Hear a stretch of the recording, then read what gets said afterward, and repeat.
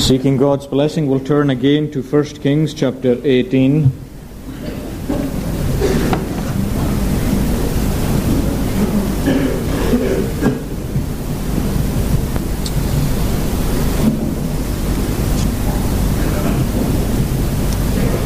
And particularly verse 21.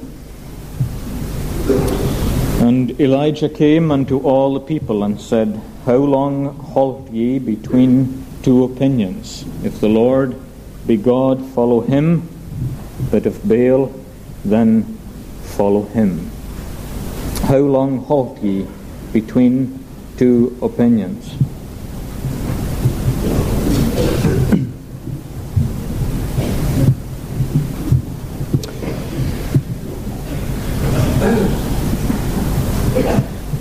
In the third year of the famine became particularly severe, especially so in Samaria.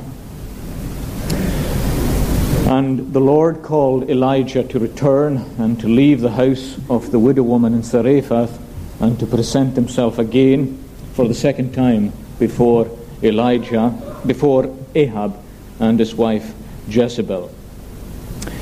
And however alarming that commandment must have been to Elijah, and it must have been that Elijah again obeyed, because he was a man of obedience, and he went to present himself before Ahab.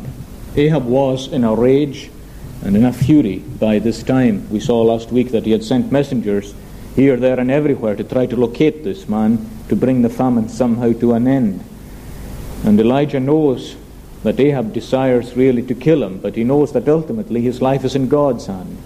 And so he obeys the Lord and goes to present himself before Elijah. And the scene then changes into Samaria itself, to the capital, where Ahab is a king perplexed. He's frustrated and angry. And a large part of his anger is due to the fact that his army is in trouble. Ahab had a large collection of horses, foreign horses, prime specimens. One of the kings of Assyria, Shalmaneser III, tells us in his own writings that Ahab contributed 2,000 chariots to a coalition of kings that came against him. So secular history tells you there just how powerful and influential Ahab was, and how much he prided himself on his horses and his chariots. And up till this point he had been able to find some fodder for them, but now that is proving difficult. So he calls his steward, a man called Obadiah, who remarkably feared the Lord. However he stayed in that position, I don't know. We know in Paul's time that there were saints in Caesar's household. So the Lord must have had some way of protecting this man, Obadiah. You never know, maybe Ahab managed to keep him there for his own conscience. We don't know, but in any case, his steward was a God-fearing man. And Ahab said to him, You go one way through the country, and I'll go the other way, and find some fodder for the horses, find some feed for them, in case my army is decimated. And so they do that. Obadiah goes one way, and Ahab goes another. Obadiah isn't too long on his journey when he meets this figure with the leather belt. And looking at him, he can hardly believe his eyes. He doesn't know the whereabouts of Elijah. He doesn't know if he's dead or alive. But there's no mistaking the man who stood once in his own king's presence. And he recognizes Elijah. And he said, Art thou Elijah? Are you Elijah? Or are my eyes deceiving me? And Elijah says, Go and tell Ahab that I wish to meet with him. And Obadiah is first of all fearful, but Elijah assures him that he wishes to meet with Ahab and that Obadiah's life won't suffer. And so Obadiah returns and tells Ahab that Elijah desires to see him. And so Ahab goes out to meet Elijah. And notice their first meeting in 3 years in verse 17. And it came to pass when Ahab saw Elijah that Ahab said to him, Art thou he that troubleth Israel? Are you the troublemaker in Israel? Are you the one who caused the famine? Are you the one who caused all the hardship in the country? Are you the one who brought on us the desolation, the shame, the abandonment, the dryness, the hunger, the thirst? Are you the man? And this is remarkable in several respects. First of all, in light of the fact that Ahab himself appears to be completely insensitive to all that Elijah had told him 3 years ago. Elijah made clear that this famine was coming upon the earth because of the worship of Baal and the departure from the house of God and the tearing down of the altars of God. And all these 3 years, Ahab doesn't appear once to have thought, is it I? Or is it my fault? Have I done something wrong? Did I marry a bad woman? Does she have a bad sway over me? Am I doing what's wrong instead of doing what's right? It doesn't appear to have crossed his mind at all. His first words meeting Elijah is, are you the troublemaker in Israel? Are you the troublemaker in Israel? And how many people there are who have exactly the same attitude today? It appears that for some people that Orthodox Christians or evangelical or Reformed Christians are the trouble in the country. For some people, if only Christians were more tolerant, or if Christians better than that even disappeared from the face of the earth, there would be no trouble in the world. It seems that some people would almost seriously suggest that there would be no murder, no cheating, no lying, no rape, no immorality of any kind if only Christian people just sat down and if they were quiet, that the world would be at rest. When the Lord says in the Word that the opposite is in fact the case. The very fact that the world stands at all today, the very fact that we are not at this moment hit by a bolt of lightning from heaven is by virtue of the fact that the Lord has His people still in the world. Sodom would not have come under the mass of burning brimstone and sulfur had there been righteous people in Sodom. The fact is that the Lord's people are the preserving salt of the earth and that they are the light of the world. Maybe God is keeping you alive because you have a Christian brother or sister or father or mother. Maybe God is keeping your house decent and in order because there's a Christian there or because there is a Christian praying for you. Far from the Lord's people bringing trouble into a nation, it is their very presence that keeps a nation from utterly corroding and utterly decaying into a horrible abyss of immorality of all kinds. And that's why Elijah responds emphatically in verse 18, I have not troubled Israel, but you and your father's house, in that you have forsaken the commandments of the Lord, and you have followed Baalim. Again Elijah stands fearlessly and says, the problem, Ahab, is yours. And you are responsible for your bad example. You are responsible for leading people after you. And however powerful your wife may be, and whatever hold she has upon you, you, Ahab, are the king of Israel. And you are largely answerable for the state in which your country lies. And my friend, we should always remember that when anyone is elevated into a position of rule or authority in the church and in the nation, the civil magistrate, not just according to our confession, but according to the Scriptures, the civil magistrate is responsible before God. Our cabinet, our prime minister, the Queen, for every single law that is repealed and for every single law that is passed. And when they stand before the judgment seat of God, they will not just stand as individuals for themselves. They will stand and be examined on where they took the nation and what they did for the nation, what example they showed, what kind of laws they passed, and what kind of laws they repealed. And there are some people who say that the church should not enter into politics. What an utter absurdity that is. Can anyone honestly make a statement like that, having read the Bible from cover to cover? Is the church not meant to preach to the politician as well as to everyone else? Is the Word of God not applicable to every single person and to every single office which a person can occupy? Is the civil magistrate somehow supposed to be in an isolated little corner where he doesn't have to obey the Word of God at all? He does. And you who are in government, remember that you must agitate at every point and at every turn for the law of God. And not just for the Sabbath day, but for the rest of it as well. And one of the things, God willing, we hope to do is to unfold gradually what this law of God requires. And the effect it ought to have upon us in our own society, in every institution and at every walk of life. The Lord will require an account. An account. Ahab is responsible, Have I troubled Israel? Elijah says, no, you have troubled Israel. It's easy to mistake a troublemaker. Just because a person brings division doesn't mean that he's the troublemaker. That doesn't necessarily follow at all.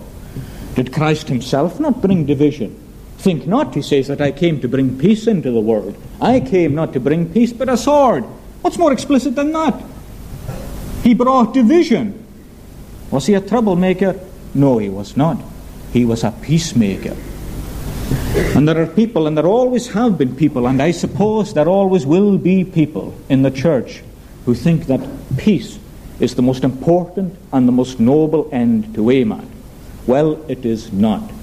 And peace should never, ever, ever, in your personal life, or in your congregational life, or in a denominational life, it should never be put before truth. Never. There is no peace without truth. Truth is even greater than love. It is even greater than love. What is love without truth at its foundation? The Lord requires truth, His gospel, His truth, to be protected, to be vindicated, to be asserted, to be maintained, and to be defended. And if you find what we could perhaps call, for want of a better term, the ecclesiastical politician, defining that term as someone who puts peace before truth, stay away from that man. Mark that man. That man is dangerous, and if it is yourself, change your ways and change them at once. Never put peace before truth in the cause of God. Elijah didn't do that. Elijah went forward and he did what had to be done. Are you the troublemaker? No, he says, I'm not, but you are the troublemaker. Now, Elijah has a proposition to make, and he puts it to Ahab. And the proposition is this in verse 19. Now, therefore, send. Listen to the prophet of God ordering the king. Now, therefore, send and gather to me all Israel unto Mount Carmel, and the prophets of Baal 450, and the prophets of the groves 400, which eat at Jezebel's table. Now he has a proposition to make, and it's in the form of a contest. There is going to be an open display of who is Lord and who is King. And that display is to be openly made on the top of Mount Carmel. And Elijah, through Ahab, summons Israel to gather and to convene around that mountain. Now I want with you to look first of all at the assembly on Mount Carmel. Secondly, at the challenge which Elijah issues. How long halt ye between two opinions? Thirdly, the contest where the two sacrifices are made. And finally, the outcome of the contest. Now then, we'll begin with the assembly. And what a fitting place for it to take place on Mount Carmel. At the Mediterranean Sea, right on the western coast of Israel, a mountain ridge gradually rises up, which makes its way down southeast. And this ridge rises, it's called the Carmel Ridge, and it rises as it comes down southeast. And it splits a plain, the famous plain of Esdraelon. It splits it into two. It is or it would have been, without the famine, a lush and fertile plain. And on this ridge, or standing on the top of this ridge, you can see far north, east, and south. Westerly, the ridge descends into the Mediterranean Sea, and you can see the sea apparently to your left. But the ridge descends sharply, and you can see to the north, and you can see to the east, and you can see to the south. So it's fitting because it is accessible. It is a gradual slope up to the ridge. It's accessible, and it is good for visibility. From the top, you can see far. You could even see Nazareth. You could see the Sea of Galilee. You could see miles in these directions. And Elijah chooses this mountain and asks the people to assemble there. And on the highest point, which is called Mount Carmel, which is over 1,500 feet high, there is a ruined, decayed, old altar that used to be used in the worship of Jehovah. That altar is now cast down. Nobody uses it. Very few people are bothered enough to use it. Most people don't even seek to use it in any way at all. It's scattered. The stones which constructed that altar are scattered, and the altar lies in ruins. Now, Ahab has to make a proclamation. So you'll understand that several days pass between Elijah's call to the mountain and the people actually assembling to the mountain. Several days must have passed. The king would have sent messengers north, south, east, and west and told them to gather at Mount Carmel. And as the people heard that there was to be a contest, they would leave their work, they would leave everything, and they would make their way from several towns and villages and cities, and they would all assemble around this mountain. I'm quite sure myself that Elijah spent the time in prayer. As he always did before any great event, he would have spent the time in prayer and besought the Lord to make his glory manifest again in the nation. And so the people begin to gather, until finally one day there is a multitude, thousands upon thousands of people on the slopes of Mount Carmel and on the top part of the mountain. And there are three distinct parties there. First of all, there is the people, the multitude of people from the towns, villages, and cities. And you can describe them as confused, wandering, lost. They are people who can't forget the past on the one hand. They can't forget what God did for their nation in the past. They know about Abraham, Isaac, Jacob. They know what God did through Moses. They had heard of the miracles. They had heard of the blessings and all these things. But for some reason that was not too dominant in their minds. It still pulled their heart, all right. There was an element of that wrestling with them. But there was something else blurring their memory. There was something else that was taking away these voices that were speaking to them from the past. And that was the new religion. That was the easy religion of Baal. The easy religion which Ahab and Jezebel had brought into the country. And that religion made them live much more at peace with the surrounding nations. After all, that was the way they were. The Phoenicians worshipped Baal. The Syrians worshipped Baal. So it was quite easy for them to worship Baal. It brought them more in line. They didn't stick out like a sore thumb. They didn't become the object of people's wrath and contempt in the same way. Everybody was worshipping Baal, so why shouldn't they worship Baal? And as I said, the religion was cheap and it was easy. It involved indulging the flesh. Sexual immorality was a large part of this religion. So it was easy. Didn't make the demands which the old religion made. And so they seemed to be a people who were pulled in two directions. Pulled in two very different directions. They're one party. The second party stand, arrayed like that together, the 450 prophets of Baal and possibly the 400 prophets of Ashtaroth. I say possibly because they were invited, but it's not clear from the rest of the narrative whether they came or not.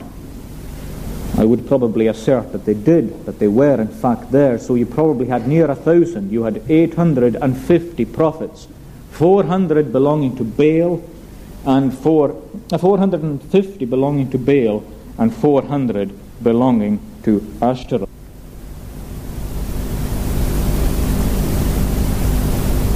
Own gorgeous vestments. They were the powerful people in the land. They were the influential people in the land. They were high in government. They ate at Jezebel's own table.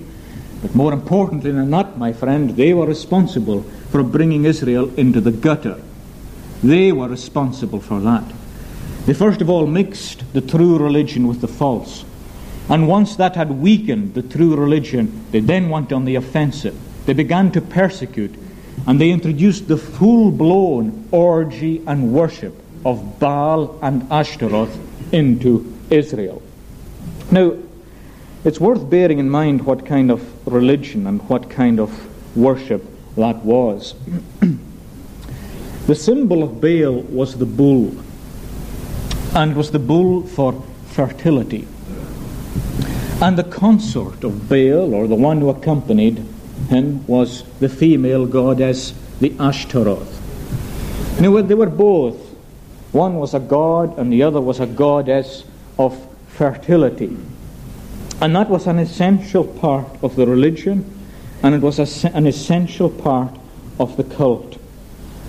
And even their temples had ritual prostitution taking place around about them. Now, it's interesting that when people lose sight of God, they focus on nature, on the environment, or the sun, the moon, the stars, the grass, or the trees. The problem is, or the fact is, that man has a sense of awe. You have a sense of awe. It is a religious sense that is inside you. It is there. God himself planted it in you. It is a fundamental, essential, constituent part of your human nature. The need to worship, the need to hold something in awe, the desire to venerate, that is inbred in you. And if through sin it is taken away from the Lord, it is invested into something else. And you may just focus all your energy and all your attention upon nature. And these things can suddenly become gods and goddesses to people. The trees can become more important than people. Have you ever met a person like that? Have you ever met a person who thinks more of a tree than he does of another person? There are such people. People who get caught up with the importance and the beauty, and notice the words they use, the grandeur of nature. They speak of the awesomeness of nature, or the glory of the sun. That is exchanging the glory of God into the glory of the creature, worshipping and serving the creature rather than the Creator, who is blessed over all. And you'll notice what happens then. What is the most significant aspect of the whole system of nature? Well, it is the power of reproduction. That is the height of its mystery. The way in which nature is able to reproduce itself. And that becomes the focal point of their attention. It is the most awesome thing of all. And that becomes true of men and women. The attention which they ought to give to the Lord is gradually given to the flesh and to the indulgence of the flesh. And you'll find in societies that are turning away from God that the sexual act itself is elevated gradually in the minds and in the imaginations of these people to assume an almost religious central significance. It becomes the center of everything, the focus of attention, what fills books, what fills magazines, what fills television programs. The soul is not thought of, the body is thought of. How can I make myself more beautiful? How can I make myself more fit? How can I make myself more athletic? The physical things, all focusing around the central act, become more and more important, more and more worshipped. In other words, the picture I'm painting to you of Israel here is just different in degree from ourselves and not in kind. There's no point in sitting down and saying, well, how can people worship bulls? If they're worshipping bulls, then that's got nothing to do with me. If you think that is the way idolatry works, you haven't understood it yet. You haven't understood it yet. Idolatry is subtle. It is a device of Satan which focuses your heart and your energy and your whole being on something else, usually finding its focus on the desires and the lusts of the flesh. And it found its full-blown display here in the open worship of Baal and Ashtaroth in the worship of Israel. Now, that is a sad picture, but it's a picture that we see around about us today very, very clearly. It seems that these things that I've spoken about are the center of the universe. Everything revolves around that. And the most important thing is, in the minds of some people, that they be free, and they call it freedom, and you call it freedom, and you think this is freedom. You fool. You poor fool. If you think that to liberate, what was it Mr. Jenkins called it, was the permissive age dawning. If you think the permissive age, or the age of license, is the age of your liberty. It is not. It's the age of countless souls' damnation. It is as simple as that. It is the exchanging of God for the worship of the creature. For the worship of the creature. And many people's agenda just consists of this: the freedom to indulge in any act which they want to, any time, any place. And the more that is allowed by all our poor, pathetic governments, the more the judgment of God is going to be poured out upon the land. It is as simple as that. God will not allow these things to go unchallenged, and in your life it is the same. Never catch yourself fighting against the law of God. You unconverted person in here, never catch yourself doing that.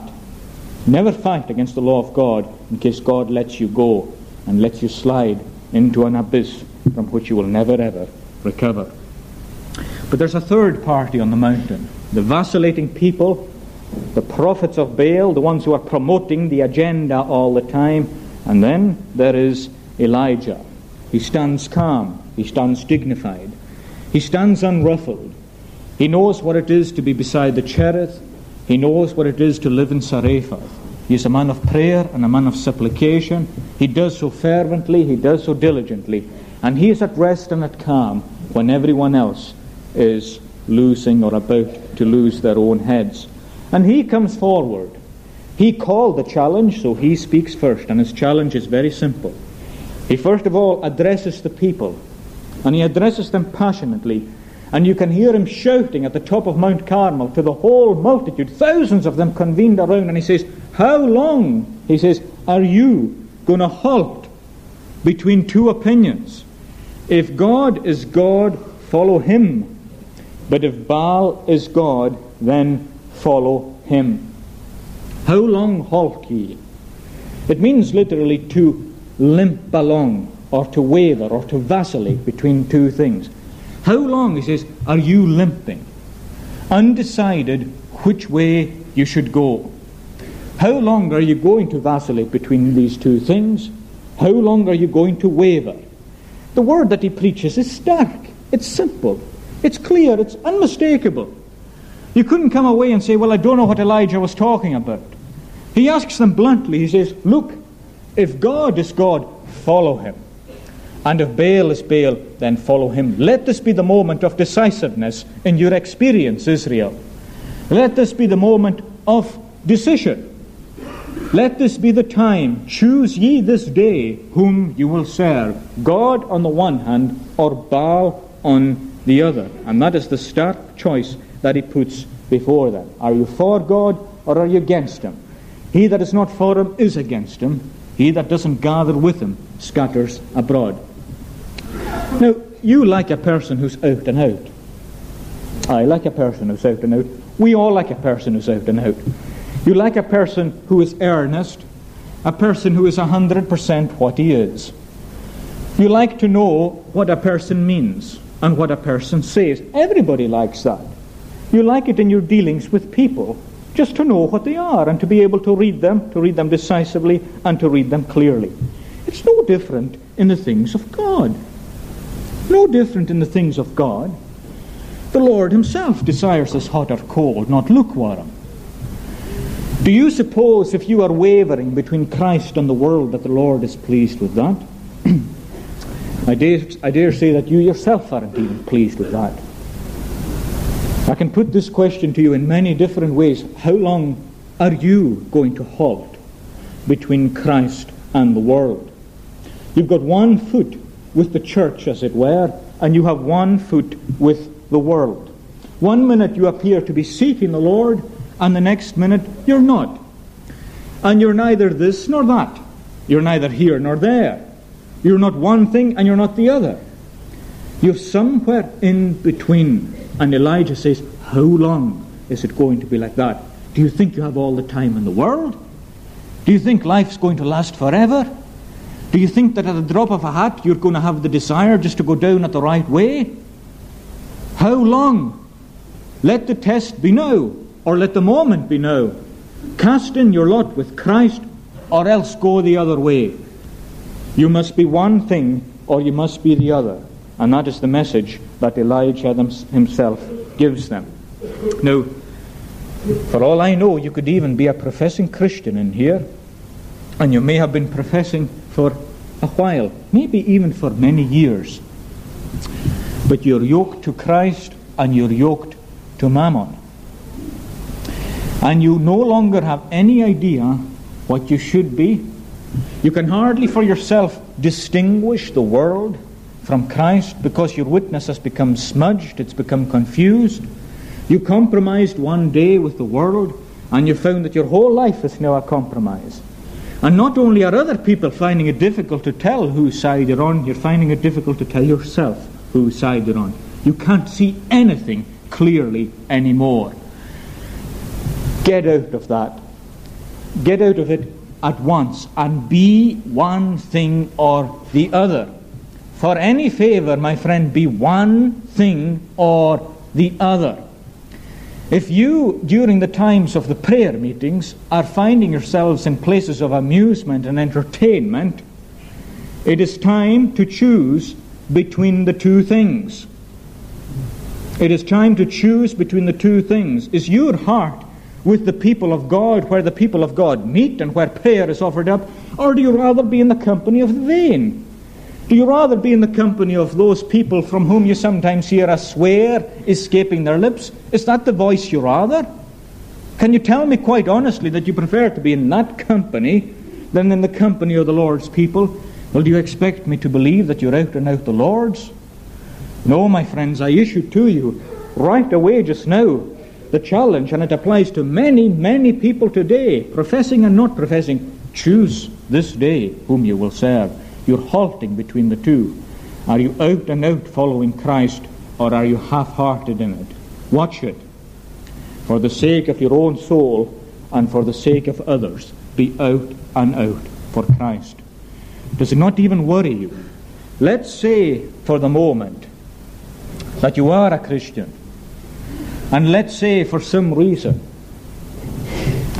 that some of these things have got a hold of you, that you're giving a bad example, sitting watching the television and watching unacceptable things on the television when other people are seeing you. If it doesn't make your own soul tremble for yourself, which it ought, what does it do for your children or for your family or for the people who are seeing you? Is it not a thought to you that your own careless indifference and your lack of zeal and your lack of earnestness for Christ, your lack of being out and out for the Lord, is causing another person just to go in a blind, slothful stupor into hell itself?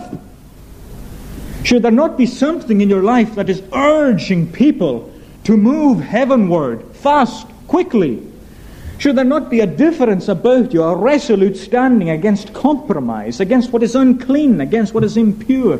I mean, I so often hear the defense on the lips of some people that they watch certain things on the television, or they hear the name of God taken in vain, and they can take it because they know the context or whatever. My friend, that is all nonsense. Nonsense. If you sit allowing a program to filter in your eyes and ears, and you accept the abuse of God's name because of the artistic content of the program, you're in trouble. What kind of soul have you got? What kind of priority have you got in this life when artistic content matters more than the abuse of the name of Jehovah? Is it any reason that the witness of the church is damp and ineffective? Why are we surprised at these things? We sometimes only have to look at our lives to discover why the church is what it is. Look to yourself and me to myself. It's as simple as that. Let us look and search and try our ways and turn to the Lord. And maybe the Lord will be gracious, and maybe the Lord will repent, and maybe He will turn. It's not Christ and Mammon. It is Christ or Mammon. Christ comes with a cross. Mammon comes with ease and with a smile. And remember that. You choose tonight one or the other. And don't halt any longer between two. And then Elijah issues his contest. And it goes essentially like this, and you know it for yourselves fairly well. They're to prepare two sacrifices. A bullock is to be prepared, a bullock is to be dressed. The wood is to be cut up, it's to be put in order, it's to be laid upon the altar. But no fire is to be put near the altar. And then each party, 450 on the one hand, or perhaps even 1,000 on the one hand, and Elijah on the other, are to call respectively upon the names of their gods, and the God who answers by fire, let him be fire. And Elijah is gracious in the matter, and he says, there are many of you, I am only one, you go first. And so they go first, and they dress the bullock, and they put it on the wood. And then the ritual begins. The wail begins, the song and the dance, and the frenzy, and the calling upon the name of Baal. Baal, hear us, Baal, answer us. On and on they go, dancing with their prescribed rituals for 3 whole hours. And you picture that assembly at Mount Carmel waiting for 3 hours while these people dance their way through a meaningless series of routines to try and get their God to listen to them. 3 hours the people waited for that until it was noon, until the sun was high in the sky. And that was supposedly when Baal was especially to be worshipped, because the sun, of course, is so important for people like that. The sun is central as well. So when the sun is high in the sky, it is time to fall down and acknowledge the giver of all that we've got. And the sun is worshipped. That's when Elijah lets loose and he says, call a little louder, he says. Maybe your God is asleep, or maybe he's taking a walk, or he might be on a long journey. Perhaps he's just fallen asleep, and if you shout a little louder, you might wake him up. Some people have seen his irony out of place.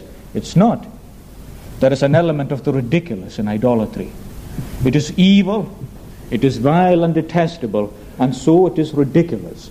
It is absurd that such a thing could be so. The fool saith in his heart, there is no God.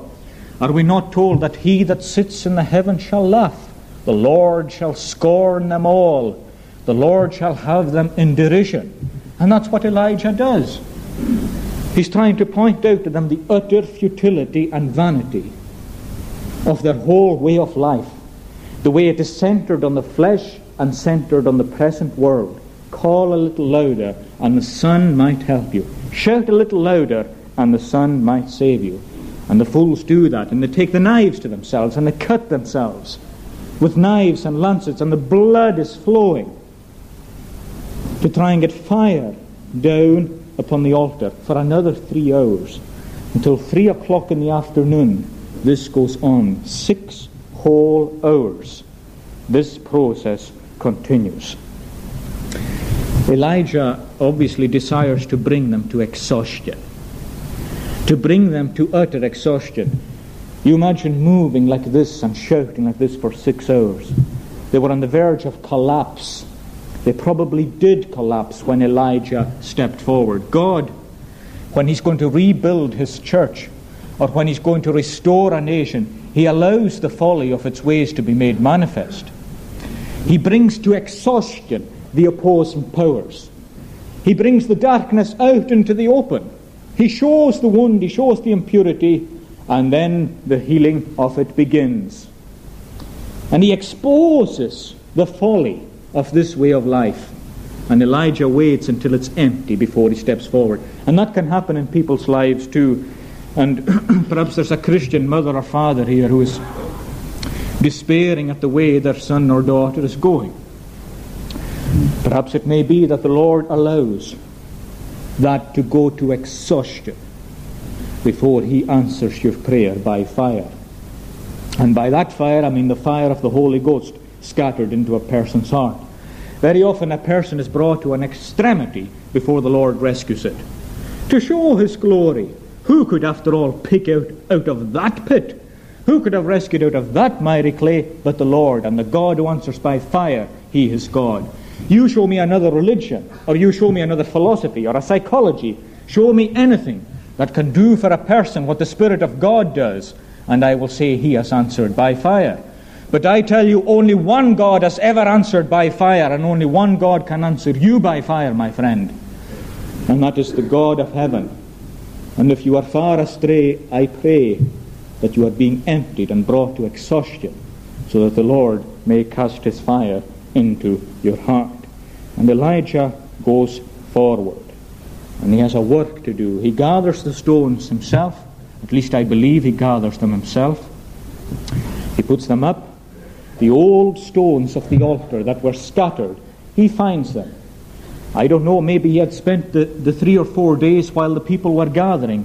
Maybe he had spent those days gathering these stones, taking them back to their place, but now he builds the altar. And a trench is dug around about it, a deep trench. And he issues the command, strange to the ears of the people, fill 4 barrels with water and pour it into the trench. And that's done 3 times, so that 3 times, so that 12 barrels altogether, or 3 and 4. I'm not sure which was the 3 barrels 4 times or the other way around. But anyway, there were 12 barrels that were poured onto the sacrifice, drenching it, saturating it with water, until the situation looked absolutely impossible, which is the way the Lord very often likes to work. And all that is important. All that is significant. After that happens, he prays. And once he prays, the fire comes down. What does the altar represent? Well, we don't have to stretch it. It is straightforward. The altar represents the worship of God. And it's broken and it is scattered, because that has gone from the lives of the people. And notice it was first abused and then disused. And that's the way it always is. It is first abused and then disused. Jeroboam tried to make the worship of Jehovah more pretty and more easy. And by the time that was finished, there was hardly any worship of Jehovah left. The worship of God is always abused before it is disused. And this broken altar speaks of a church asleep.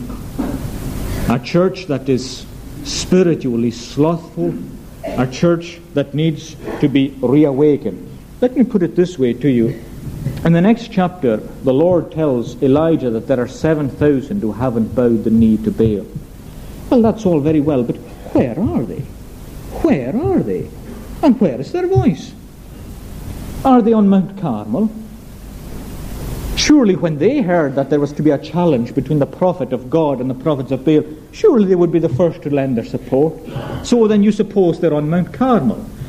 But why, when Elijah issues the challenge, how long halt ye between 2 opinions? If the Lord be God, follow him. If Baal, followed him. The people answered not a word. If they're on Carmel, where are they, or where is their voice? The church is asleep. The altar is broken. The prayers are few, the prayers are fragmentary.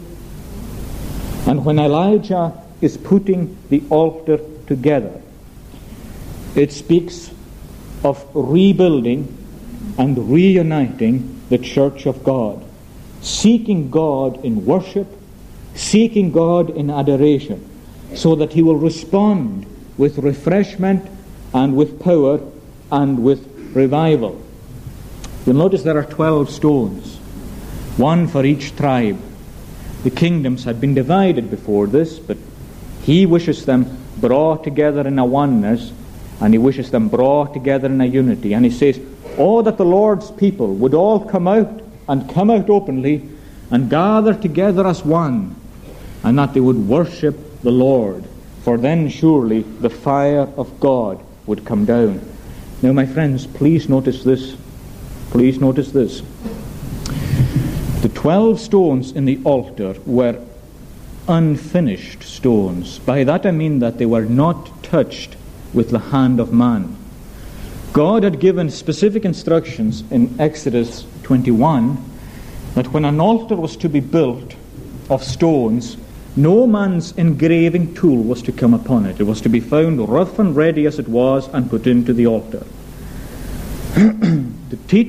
Before I go on to the teaching of that, I know that that's the way this altar was because God sent the fire. God is very jealous about his commandments. Uzzah touched the ark and he was struck dead. These stones must have been uncut and unpolished for God to acknowledge the altar and for God to send the fire down upon it. Now, what truth is taught by the uncut or the unfinished stones? It is this, that God desires this worship spiritual. He desires it pure. He doesn't want the inventions of man added into it. He wants it as He has stipulated it, and He wants it as He has said that it should take place. In the New Testament worship, we find prayer offered in the synagogues and in the early Christian synagogues. We find these prayers led by the males. 1 Timothy chapter 2, the word is males. Although it's men in the Authorized Version, it's males. So we have prayer led by males in the early Christian synagogues. We have the singing of psalms, and psalms alone in the early Christian synagogues. You have a sermon offered by a preacher of the gospel in the early Christian synagogues. You have a benediction offered at the conclusion of a service in the early Christian synagogues. And that is what the Lord desires. He has left us a pattern of how worship is to be conducted. And what I want to emphasize is this. Today, around me, in Scotland, or in our church, there is a dissatisfaction on the part of many people with our form of worship. There is something wrong with singing psalms alone, we are told. And by the way, I find that especially tragic when I came from a continent where there were people phoning me from Texas right the way through to the north of America, asking me where they could find a church that sang the psalms alone. That's why I find it sad. I found it sad because there were congregations phoning here, there, and everywhere, sprouting up with people gathering, wishing to return to the Reformed faith and the purity of worship as was practiced in Switzerland, in France, and in Scotland, and to a perhaps lesser degree in Holland. They wish to return to that. And we're dissatisfied, are we? Or we wish to depart from it, we wish to change it. Well, let me tell you this. I would assert that to keep our worship simple is the most Catholic thing we can do. And by that I mean Catholic in the good sense of the term. It is universal. It is an open door. The moment you add to what God has put in the Word, you're dividing the church. I confess it took me a long time to understand that simple principle, but I hope by God's grace I have understood it. And I hope it will stay in my heart forever. That the minute a person adds to the Word, he is dividing the church. Can you see how that works? If you keep to the simplicity of what's in the Bible, that is an open door for everyone to gather around it. But if you say, well, we're going to add this, or we are going to add this to what is being done in the church, you are dividing. Because that is going to be an offense to the conscience of some person. It must necessarily be so. The more simple the worship, the more universal or Catholic it must be. And that is why I still believe that the simplicity of the purity of worship, once practiced in all these countries that I mentioned, will yet return to be the glory of the Reformed Church. Will the Scottish ever accept the English hymns? Will the English ever accept the American? No. The more man adds into the thing, the more divisive it becomes. The more we realize that God has kept it simple to gather His church around that simplicity, the stronger it will be. So by all means, pray for the 12 stones. But remember that this simple faith of the Reformation is the altar which we wish to erect. And that will gather from the north, from the south, and from the east and the west, and will usher in, by God's grace, a millennial glory yet to come. And then again you'll notice, just remember that formula, people who add, divide. People who add, divide. Then again you'll notice that he is praying. And he pleads to the God of the covenant, the God of Abraham, Isaac, and Jacob. And he pleads that God would make His glory manifest. That is the prayer that he puts up. Let it be known this day that thou art God in Israel, and that I am thy servant, that this people may know that thou art the Lord God. And there's a silence. And suddenly there's a bolt from heaven. And the fire falls down in a thunderous fury, not just to consume the bullock, but it consumes the wood. And not just the wood, but the stones and the water in the trench. It is all licked up by the powerful fire of God. And the result is that the people all fall down on their faces and they said, Jehovah, He is God. Jehovah, He is God. And you'll notice it all happened at 3 o'clock in the afternoon. Now the time is passing me by, but let me just say this. At 3 o'clock in the afternoon, we're told in verse 36 that was the time of the evening sacrifice. Now look at that. Verse 36. And it came to pass at the time of the offering of the evening sacrifice that Elijah the prophet came near. In other words, in Jerusalem at this point in time, the lamb was offered up and the lamb was slain as a type of the Lord Jesus Christ. At that same hour, the fire comes down from heaven in Carmel and consumes the sacrifice. What's that telling us? It tells us, yes, that God will remember His covenant. It tells us that God will send the rain and He will revive the church, but for Christ's sake He will do it. Not for mine and not for yours, but for Christ's sake alone. At the hour when the Lamb is slain, at the hour when we have the typical foreshadowing of Christ on the cross, then the fire comes down, and after that the rain pours down from heaven. It is all on Christ's account, and it is all for Christ's sake. Notice again that the Lord, He is God. That's the meaning of the name Elijah. The name Elijah, El and Yah, means the Lord is God, Jehovah is God. I think that tells us that this was the crowning moment in Elijah's life, when everyone, as it were, said his name, Elijah, the Lord, He is God. No Cherith was worth it, no Zarephath was worth it, when they acknowledged that Jehovah was the great God and the great King. Finally, let me say this to you, that the fire of God always precedes the rain. God's fire always precedes the rain. God always visits in judgment before He visits in blessing. The 400 prophets of Baal had to be slain before the rain would actually come. You must do your part and I must do mine to build up the broken wall of Jerusalem. And it is that the Lord blesses. And He will cleanse the church, and judgment begins at the house of God. And that is why we should never be too disheartened when we see judgment, because it may be the precursor of rain. And may God pray that through all the troubles which we ourselves pass through, that there may yet be rain waiting to descend upon us from heaven. The fire comes before the rain. Don't waver, my friend, before the God of fire.